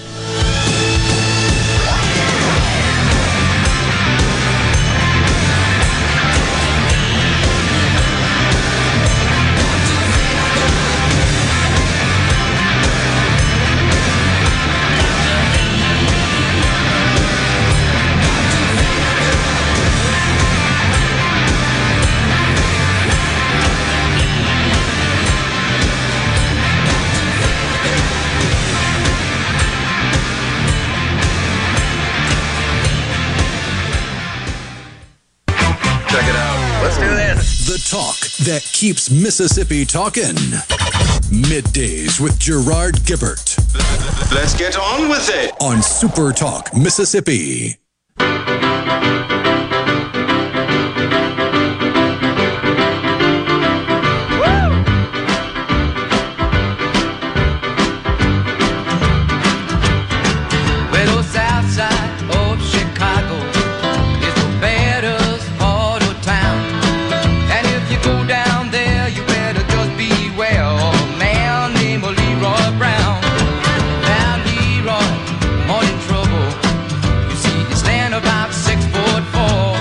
We are back in the Element Wealth Studios. Tim Moore, President, CEO of the Mississippi Hospital Association, is our guest. So before we went to break, I asked you if you expected any more to tender their resignation from the association. Yeah, I do not. at this point in time. Okay. I've had no indication that anyone else is looking at it. Certainly, I could be surprised this afternoon. Sure. That's kind of the situation I've been in the last couple of weeks. But no one has made any indication that, matter of fact, the calls of support and hang in there and you're doing the right thing. I've been shocked at the phone calls I've gotten from people I didn't even know that have called and said, thank y'all for standing up and trying to do the right thing. So, you appreciate that. Of course, I've gotten some that didn't like it too. So, let's keep it balanced here. But, you got to appreciate folks that are seeing it. We are trying to do the right thing. And this is strictly a policy issue. It's nothing else but a policy issue. We support Democrats and Republicans. Matter of fact, if you go back and look at our record the last cycle, about 72% of the PAC contributions went to Republicans. Okay. And now I do know one of the articles published that we were a member of the AHA, and AHA sent 85% of their money to the Democrats. Well, that's not what we do here. Okay. So the AMA, I think you could probably put in that camp as well. The American Medical Association. Yeah. And heck, every doctor I talk to says they're not a member. They've all. Well, AHA. This is American Hospital Association. Right, I know, but I'm talking about the AMA. Yeah. So, and of course, you look at the difference in power. I mean, you're going to weigh heavily toward whoever's in power, whether it's Republican or Democrat. But again, we have focused on everything we've done has been supported by support for healthcare policy, good healthcare policy. All right. So then, given that is kind of your mission. Then from a legislative and policy perspective, would you rank Medicaid expansion at the top of that list, the top priority for the Mississippi Hospital Association? Oh, absolutely. Okay. We've listened to our members constantly, and I mean all of our members constantly on the one thing that we can do that will have the greatest impact is Medicaid expansion. Okay. And that's what's driven that approach all along. And I don't think that's changed for anybody, even the folks that have gotten out of the association. Okay. Because they still have the same financial struggles they had prior to that.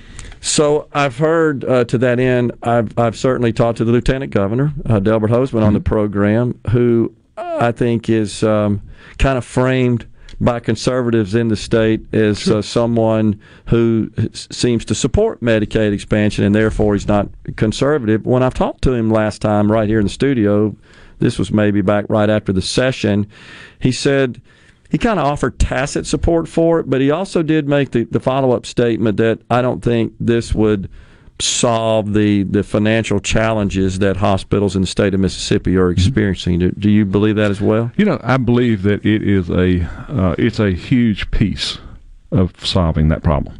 Okay. There has got to be reoccurring revenue for our hospitals in order to meet the expenses that they currently have. Now, will that fix all of it? No, sir. I'm not going to sit here and say that. Okay. But if it does not happen, it's going to continue to get worse and worse. We have a huge, and I think you and I have talked about this some, but we've got a huge revenue deficit in our state for healthcare. Right. Our expenses have gone up 19-20% since COVID. The inflationary index.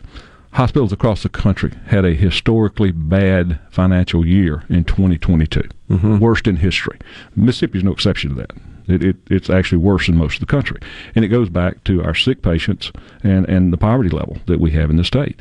So it's not only Medicaid or Medicare rates that have to be addressed. We have got to address the commercial payers in the state of Mississippi. When you compare those to other states around us, we are substantially less. I have looked at that, and you're absolutely right about that. That is the truth. Hospitals and providers, and this is not just hospitals, it's doctors, it's nurse practitioners, it's the other people providing care for patients that have got to be reimbursed to a point that they at least cover their expenses. No business model works unless you can recoup your expenses. So, Tim, to those who say, well, the problem with generating a positive cash flow for hospitals is that their admin expenses are outsized, they're too high, that they need to trim those admin. I hear that a lot, just to let you know on the streets. What would you say to that?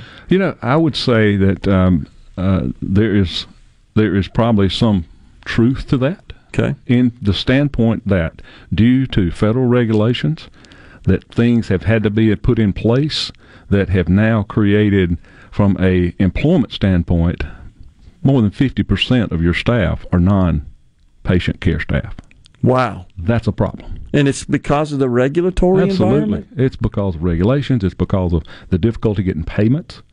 It's difficulty in systems used by payers. And I don't mean just commercial payers. Sure. It's the same thing with Medicaid or Medicare. Yeah. And then we've got some payers that do really good job processing the claims. But they may not be paying you enough to cover the costs that it costs to generate it. They may be denying the claim and deny it 2 or 3 times. Well, it costs you every time you have to refile that claim. And that's not providing patient care. Yeah, and you've also got the issue, I've personally experienced this, to get prior approval. For certain. That takes a lot of time because you get rejected a couple of times. Then you got to get the doctor involved in that. Absolutely. Right? Well, we had a couple of bills that were actually vetoed by the governor that actually took care of some of that. The gold card for the providers, and then also any willing provider bill was in there. So, and I don't understand that. I mean, it overwhelmingly passed both the Senate and the House, and would have been a really great bill for our hospitals and our docs. It would have been great for our doctors out there as well. Well, we got one carrier, Blue Cross, that covers 85% strong of the private market, of the commercial payers. Yeah, but Tim, that exists in our neighboring states of Louisiana and Alabama. Right. I think it's even higher. The Blue Crosses in those states. It is in Alabama. It is in Alabama. It's like 95% in Alabama, and that's actually who would be running the Medicaid program in Alabama. I didn't know that. That's the model that they're looking at. Oh, okay. Yeah. But it's 80 to 90% in Louisiana as well, as I recall. It's a pretty strong number. Yeah, it's a high number. They have a strong. But why do they reimburse more? Why did they seem? Why do the hospitals and providers seem to have more leverage with those Blue Cross organizations in those respective states than we do here? Well, you've got some of it is from the support of the state. If the state supports paying appropriately, then they get pushed into that point. Okay. And certainly we've seen that. If you go back and you look, we were looking at a state plan amendment. Medicaid went through the process to try to generate, we really get complicated if we get into this, but it's the MHAP payment, which actually covers the gap between what Medicaid pays and what Medicare would pay. Right. Well, that changed a little bit in the past when we brought MCOs on, but Louisiana was successful in changing the gap from Medicaid to average commercial rate. Okay? Right, it went from Medicaid. So that brought in $900 million to Louisiana. Okay, so that's a key right there. That's one. We tried to do it in Mississippi. Medicaid went to work on it. They worked hard with Milliman. They come back with one number, which really didn't turn out to be the right number, but they kept working on it and found out there is no gap between what Medicaid pays and our average commercial rate across our hospitals. So you couldn't do a big increase on inpatient. Yeah. So that's evidence right there. Our commercial rates are a problem. It's not Medicaid is overpaying our providers. Agree. Okay. I got to tell you, I've got contacts that are at high levels in these hospitals, and they share the same thing. Yeah. They've shared exactly what you've said. And they point to our neighboring states as, hey, if we were at that level, our problems go away. That's exactly right. If we were at Louisiana or Alabama level, our hospitals would be underwater financially. I think that's exactly right. We definitely would not be in the shape we're in. Yeah, because we're the lowest cost. We're the lowest cost in the country. Right.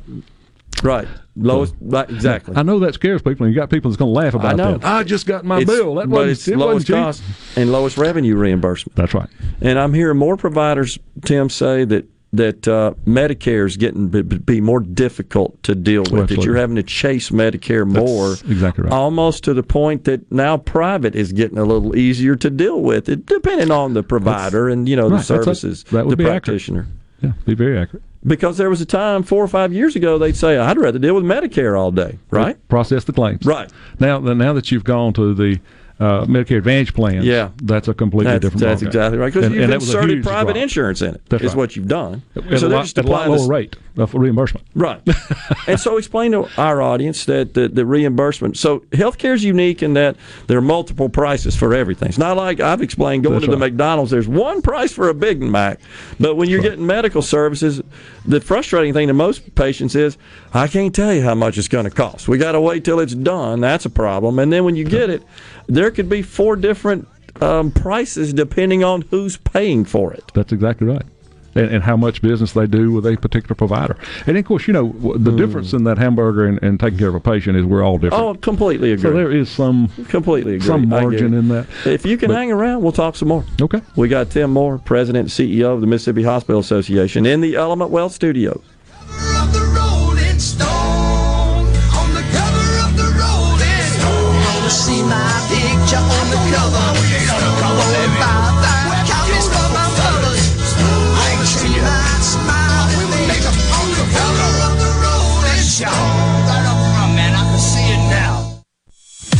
Is everybody ready? I'm ready. Ready here. Middays with Gerard Gibert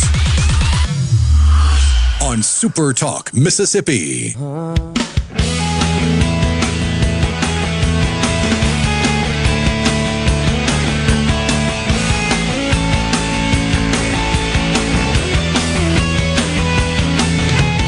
You and me, baby, no one else we could trust. We'll say nothing to no one, know how or we bust and never crack a smile or flinch or cry for nobody.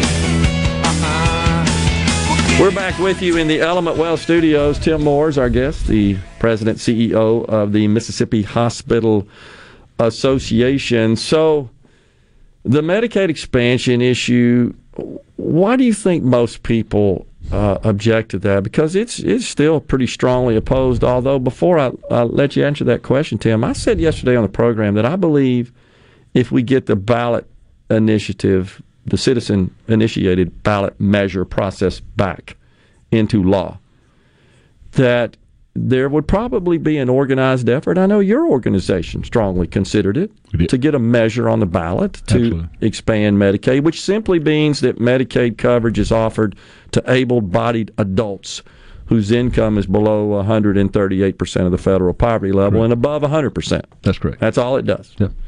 It's estimated that there are 150,000 maybe to 200,000 that would fit into that category. Yeah. Mississippi. We've used 200,000 just as a number to look at, but it's actually probably a little less than that. Yeah. Okay. So I believe that it would pass at the ballot box, and the reason I say that is because if you kind of boil it down to political terms, for the most part, it's a Democrat program. It's passed under Barack Obama, because prior to that, prior to the Affordable Care Act, Medicaid was not available general to able-bodied adults. Right. Less than 20% of the federal poverty level or something like that, which would be like $3,000 a year. That's correct. So before that, so it's safe to say, I think, that the 40% of our voters who are Democrats would likely vote almost in unison, 100%, to support it. Mm-hmm. You don't need but 10% more of the voters. That's right. Which represents, 18-20% of the Republicans to support this, to do it, to get it passed. And you've run into Republicans that support this as well. Oh, listen, we have had, we've done polls. We've done internal polls. Sure. And looked at nothing but GOP voters. And, it's 54 to 56% of those GOP voters supporting Medicaid expansion. Okay. And that's without education.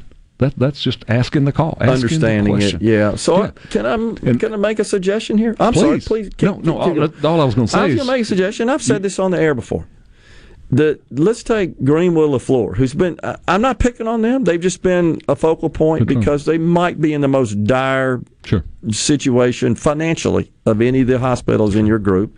And there's no doubt that they're in an area where the population has declined, and it's hard to make ends meet when you got a declining population. You need people, and you need people that need your services to generate revenue. No doubt about that. And there's no doubt that they're in a physical facility that's not optimum for today's healthcare environment. No doubt about that.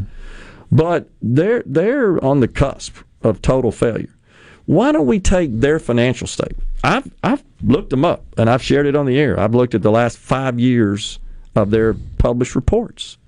Why don't we take their financial statements? Let's take last year, Tim, and let's overlay Medicaid expansion using the exact same data last year, which would simply mean, okay, all these patients, I don't mean adding new patients, I mean take the same patient. Same store. Yeah, it's same services that they essentially absorbed because there was no reimbursement, because the patient didn't have private coverage, but would have been eligible for Medicaid, and therefore the hospital would have been reimbursed X dollars, and plug that into the model, sort of a before and after, and see what happens in their financial statements. I think that's a great idea, and we can make that happen. I'd be happy to share it with you. That'd be fantastic, and it's not that I'm doubting the suggestions about how the expansion would increase and improve their revenue, but let's look at that at an accurate, detailed level, and don't plug in all these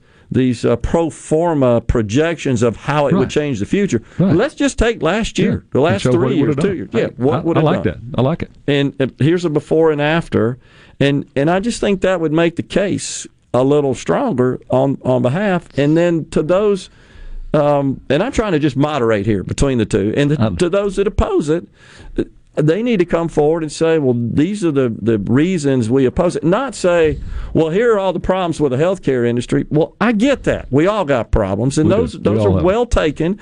And certainly, where there are efficiencies to be gained, the dang hospitals need to be working on that full time. I totally agree with that. Support that. And so, and then on the other hand, though, they need to be something a little bit, I think, more substantial as to why there's opposition. And like I said before on the program, well, then suggest legislation, author legislation, and put it on the floor to take Mississippi out of Medicaid altogether. We'll just tell the federal government, we don't need your $6 billion. Because that's what it is now. That's what it is. $6 billion. And our part's just under $1 billion. That's right. Just under. So we're being subsidized by the other states. Absolutely will. And somebody just said a minute ago, well, I don't think it's right that I, as a taxpayer, Keith and Vaden, should have to pay for somebody else's health care. Keith, I hear you, man, and I know that's a tough one, but here's the deal. You pay for everybody's Medicare and your Medicare contributions. You're not paying for your own. That's right. You're paying for people that are getting sick today. Exactly right. You're paying that in your paycheck every single month. Yeah, no question. That's it. And you hope somebody's coming along behind you that'll pay for yours when you get there. Because the amount you're putting in, Tim, as you know, won't cover the amount you're going to get, not even close. Mm-mm. That's why it's going broke in 3 years. And they're saying we can't pay Part A in 2028 if we don't do something. And our federal government says, we don't want to touch that. Okay, well, then it's going to fail. You can't just walk away from it. No, you can't. You can't let it. And, of course, we can't let it fail. We can't let the healthcare system fail. And we're all going to need it. And we got the same issue here in the state. And I guess what bothers me is there's always a lot of pointing to what won't work. But we have to acknowledge we have a problem at a minimum. That's right. What will work? I'm not in the camp that says Medicaid expansion is the silver bullet that solves this problem whatsoever. Right. I think there are a lot of other things that we could do, and maybe we need to seek waivers as part of that to perhaps incorporate putting people in the exchanges in lieu of. In which case there's no state cost associated with that. And that's a good road to kind of travel down briefly, but you've got to look at the deductibles that come into the exchange products. So even if you're providing somebody coverage through an exchange and there's a $10,000 deductible that they can't afford to even pay premium, so how in the world are they going to make a $10,000 deductible payment?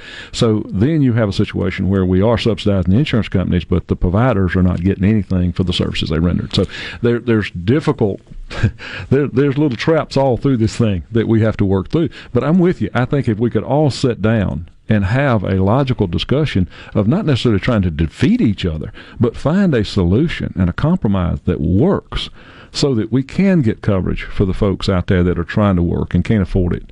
It's going to help all of us. When you start looking at hospitals that are having to stop services because of this revenue issue, that doesn't just affect the Medicaid population or the expansion population. Oh, yeah. It affects you and I. People too. It's your commercial folks, too.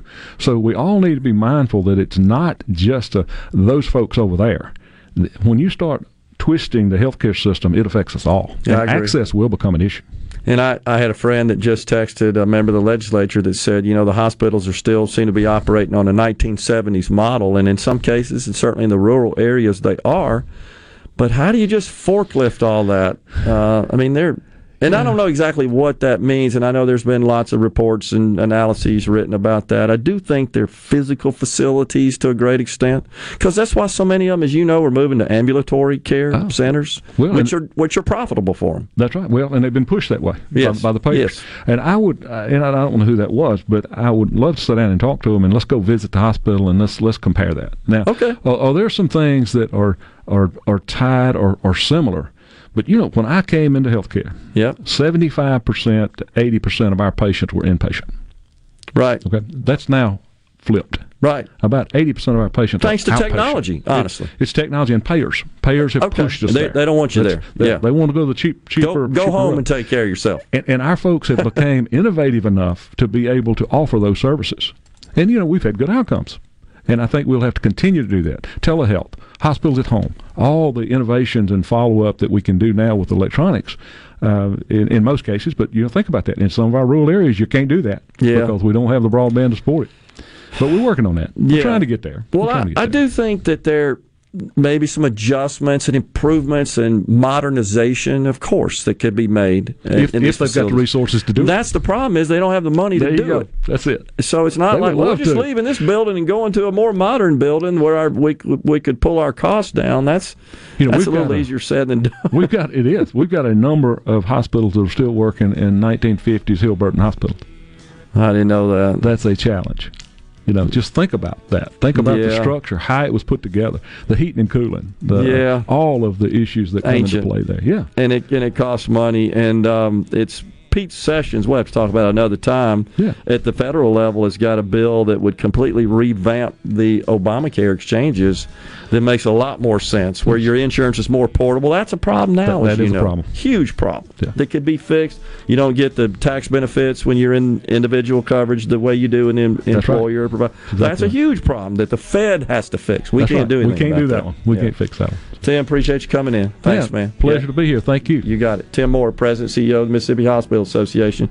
Coming right back with the final segment on Middays. Stay with us.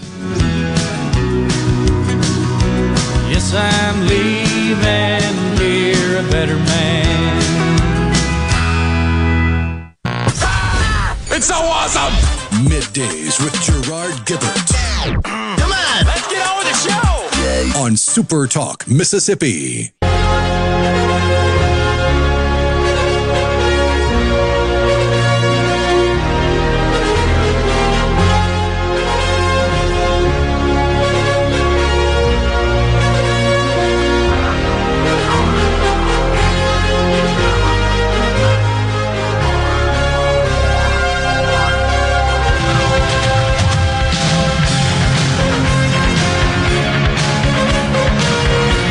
Okay, so where are these guys from?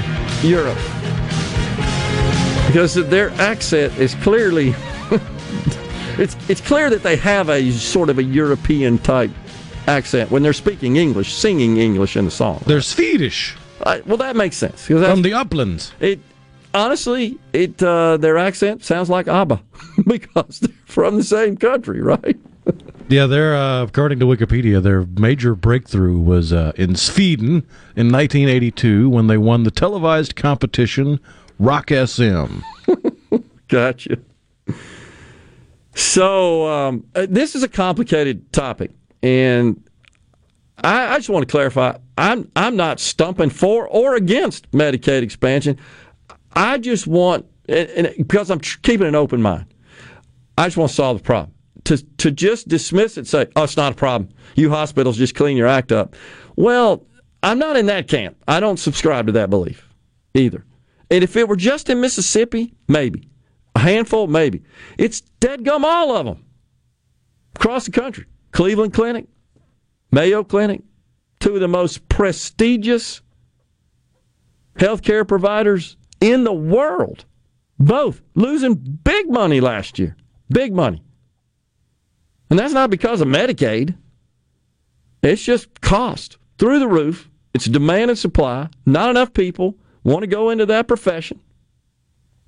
Pay is up. Everything's more expensive.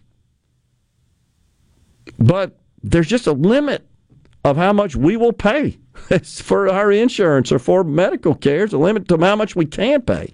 I also still have always strongly believed that the good news is we keep inventing more care to address all kinds of diseases and illnesses and afflictions.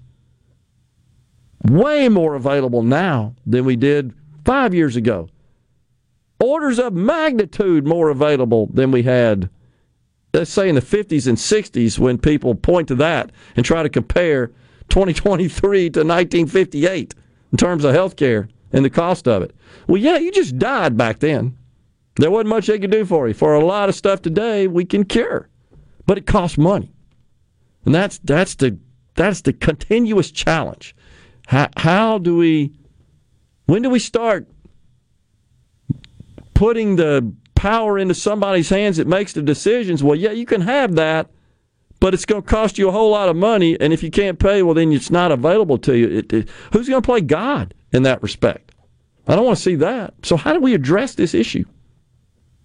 It's just complicated, and it's not going to be solved with just Medicaid expansion, because the hospitals in the Medicaid expanded states, they're losing money too. And Medicaid expansion is just a fraction, honestly, of the total population. In Mississippi, just like you heard Tim say, the figure I've always seen is 150 to 200,000. Those are just able-bodied adults who have an income between $12,000 and $19,000 a year.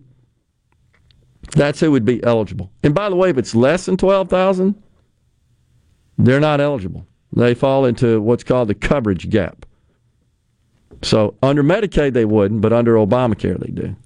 I understand the hospitals need help. I can't speak for everyone else, but my main problem with Medicaid expansion is the continuous problem of our country as a whole, growing government. Our country is going broke, and we keep trying to solve problems by spending more of our government's money. There has to be a better way. Bradford, Blue Springs. I hear you, Bradford, and I agree. Well, then, as the state of Mississippi, are we prepared to tell the federal government, which sends 3 times more than we send to it? We are literally a welfare state supported and subsidized by the blue states. Without the blue states and the taxpayers in the blue states, Mississippi crashes. I don't like that.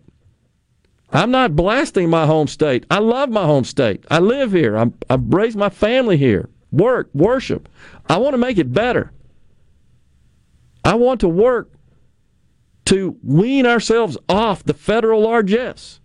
Think about how we elect our dang politicians. You better go up there and send all the money back.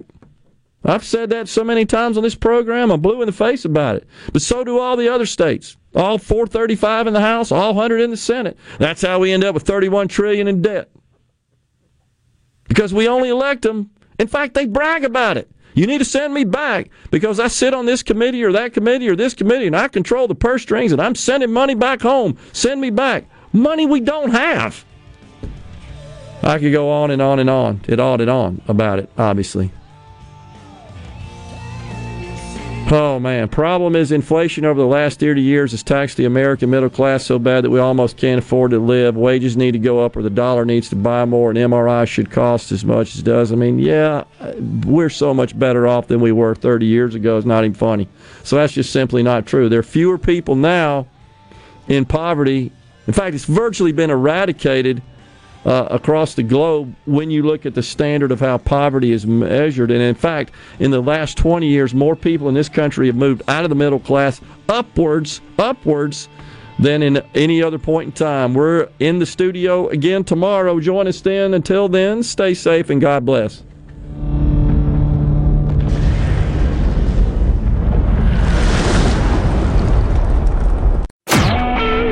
SuperTalk Mississippi Media Production.